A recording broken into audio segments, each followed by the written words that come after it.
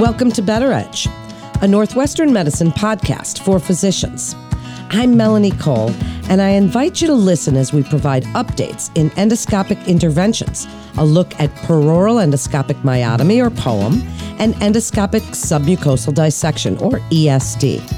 Joining me is Dr. Abdul Aziz Adam. He's a physician and associate professor of medicine in gastroenterology and hepatology at Northwestern Medicine. Dr. Adam, it's a pleasure to have you join us today. Tell us how you got started in ESD and POEM. Speak a little bit about your training. Tell us a little bit about yourself. Well, thank you very much for having me. So it's really interesting. So about 6 years ago, I started to hear about these procedures that were being performed predominantly in Japan. At that time, I was trying to think of where I wanted my career to go, what kind of niche specialty I could find myself in. And I actually applied for a grant through our GI Society, the ASGE. And I was actually awarded a grant to go to Japan to train in these procedures. So I went to the National Cancer Center in Tokyo, Japan, where I worked with some really fantastic physicians and kind of the godfather of colorectal ESD, Yutaka Saito. It was really an eye-opening experience as to really the innovation and what they had done. And it was just an eye-opening experience. And I was fortunate to bring those skills back to Northwestern. And shortly upon my return, we started our ESD program. And from then, it just really evolved into other what we call third space endoscopy procedures, where we're really going beyond just the lumen of the GI tract and really in between the layers of the GI tract. And the third space is what we call the submucosa, and where you're able to get your endoscope and accessories into the middle layers of the GI tract and essentially be able to remove tumors or perform other interventions like you might in POEM just through the endoscope. That's so interesting, your travels, doctor. So then explain a little bit about esophageal achalasia and spastic esophageal disorders that are not responding to medical therapies and other conditions that these procedures might be used for or even that you see could be used for in the future. Yeah, that's a great question. So it's really an evolution of, a surgery that was introduced over 100 years ago, the Heller myotomy. And around 2008 to 2010, researchers and physicians realized that these same kind of interventions could be done endoluminally through the GI tract. So, specifically for achalasia, that's how this started. Instead of performing a myotomy surgically, entering the chest, we're able to do this with an endoscope by making a small incision within the esophagus, creating a tunnel in the middle layers of the esophagus, exposing that muscle layer, and then performing that myotomy, which effectively releases that obstruction at the gastroesophageal junction and allows patients to relieve their dysphagia symptoms.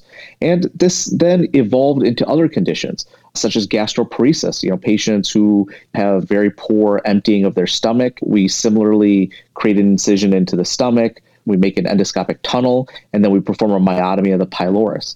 And that's gone even further. Now we're doing these interventions for Zenker's diverticulum, really in the hypopharynx, a very small area. But again, we can create a tunnel, we can expose the diverticulum, perform a myotomy there. We're also doing these for other situations like cricopharyngeal bars. So as you can see, this has really evolved into the various kind of treatments that we do that would have been done surgically, and now it's just a transition in a more minimally invasive methods. Well, then speak about patient selection, Dr. Adam. Who's a good candidate for either one of these procedures? I guess we're kind of going back and forth with them a little bit.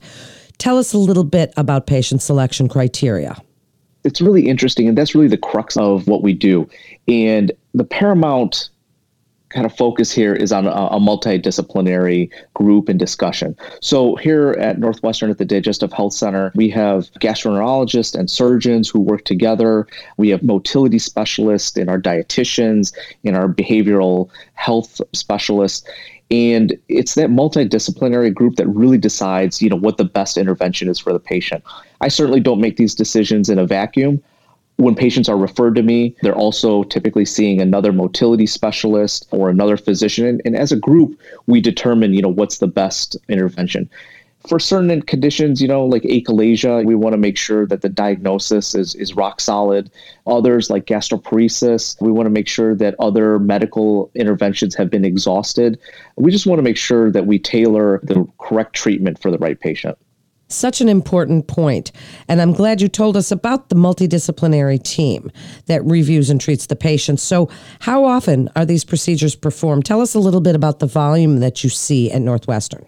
So the volume's been steadily increasing over the years to the point where I block off my schedule for a couple of hours every week just so we can reserve appointments for patients. So on average, we perform about 5 to 6 of these procedures, typically in a month, sometimes more. So I'd say in a year we probably perform about 100 either ESD or POEM procedures.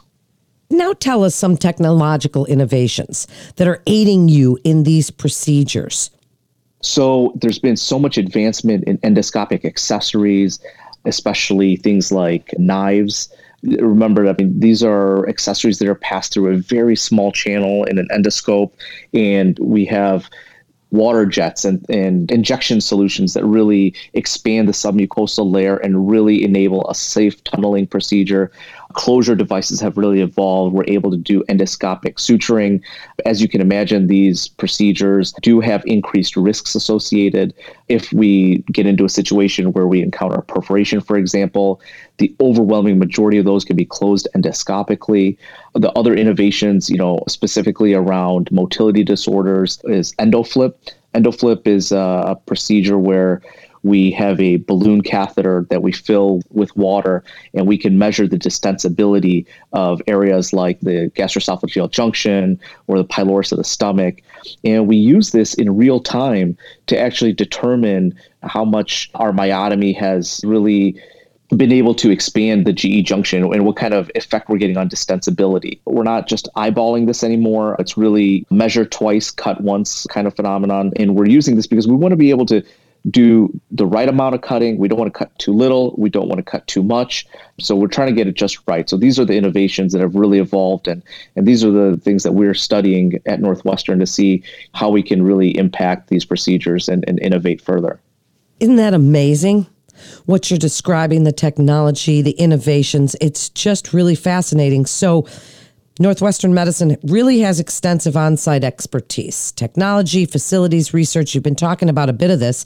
Elaborate a little, and please tell us about this learning curve. Since these are relatively new, and you spoke about Heller myotomy, tell us a little bit about the learning curve and what you'd like other providers to know about the expertise at Northwestern Medicine, what sets you apart for ESD and POEM. So there is a big learning curve, and proper training plays a big role in that. Proper patient selection really makes sure that you're performing these procedures on the patients who are going to benefit the most and not encounter rather difficult situations. And again, it's that multidisciplinary discussion that really kind of helps evolve this further, because it's not just about performing the procedure and it's a one and done sort of thing. There's a lot of post-procedure management. There's a lot of decision making that goes on around early cancer, for example, how we're going to manage these patients, going forward. Do they need additional therapies and that sort of thing? So it's all done in this multidisciplinary setting. And I think that's really where our expertise collectively provides the best outcomes for the patient. And before we wrap up, tell us about any ongoing research that's supporting the development of your program, doctor, and really anything you'd like to let other providers know and when you feel it's important they refer to the specialists at Northwestern Medicine. So some of our research specifically is focusing on identifying when we perform these POEM procedures, for example, what's the correct length of myotomy? Can we do these procedures with shorter myotomies so we preserve some more of the esophageal function? Other things that we're looking at are healthcare economics around these procedures. Like you mentioned, these are new. These aren't reimbursed by third-party payers readily. So we want to establish the fact that these procedures can be done minimally invasively. They're typically done on an outpatient basis. So there's a lot of healthcare economics, and we're really studying that to show its impact and try to advance these procedures forward, specifically in the United States. Thank you, Doctor, for joining us today. What a fascinating topic. Thank you so much for sharing your expertise to refer your patient. Or for more information, please visit our website at nm.org to get connected with one of our providers. That concludes this episode of Better Edge, a Northwestern Medicine podcast for physicians. Please also remember to subscribe, rate, and review this podcast and all the other Northwestern Medicine podcasts. I'm Melanie Cole.